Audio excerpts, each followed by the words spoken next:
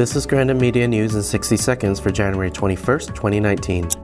New details have emerged after social media outrage over the exchange between Covington High School students and an elder of the Omaha tribe. A detailed series of events is described leading up to the infamous image and video clip, which gives a different perspective of what happened. About 400 pilgrims from Mexico will miss World Youth Day after booking their trip through a bogus travel agency.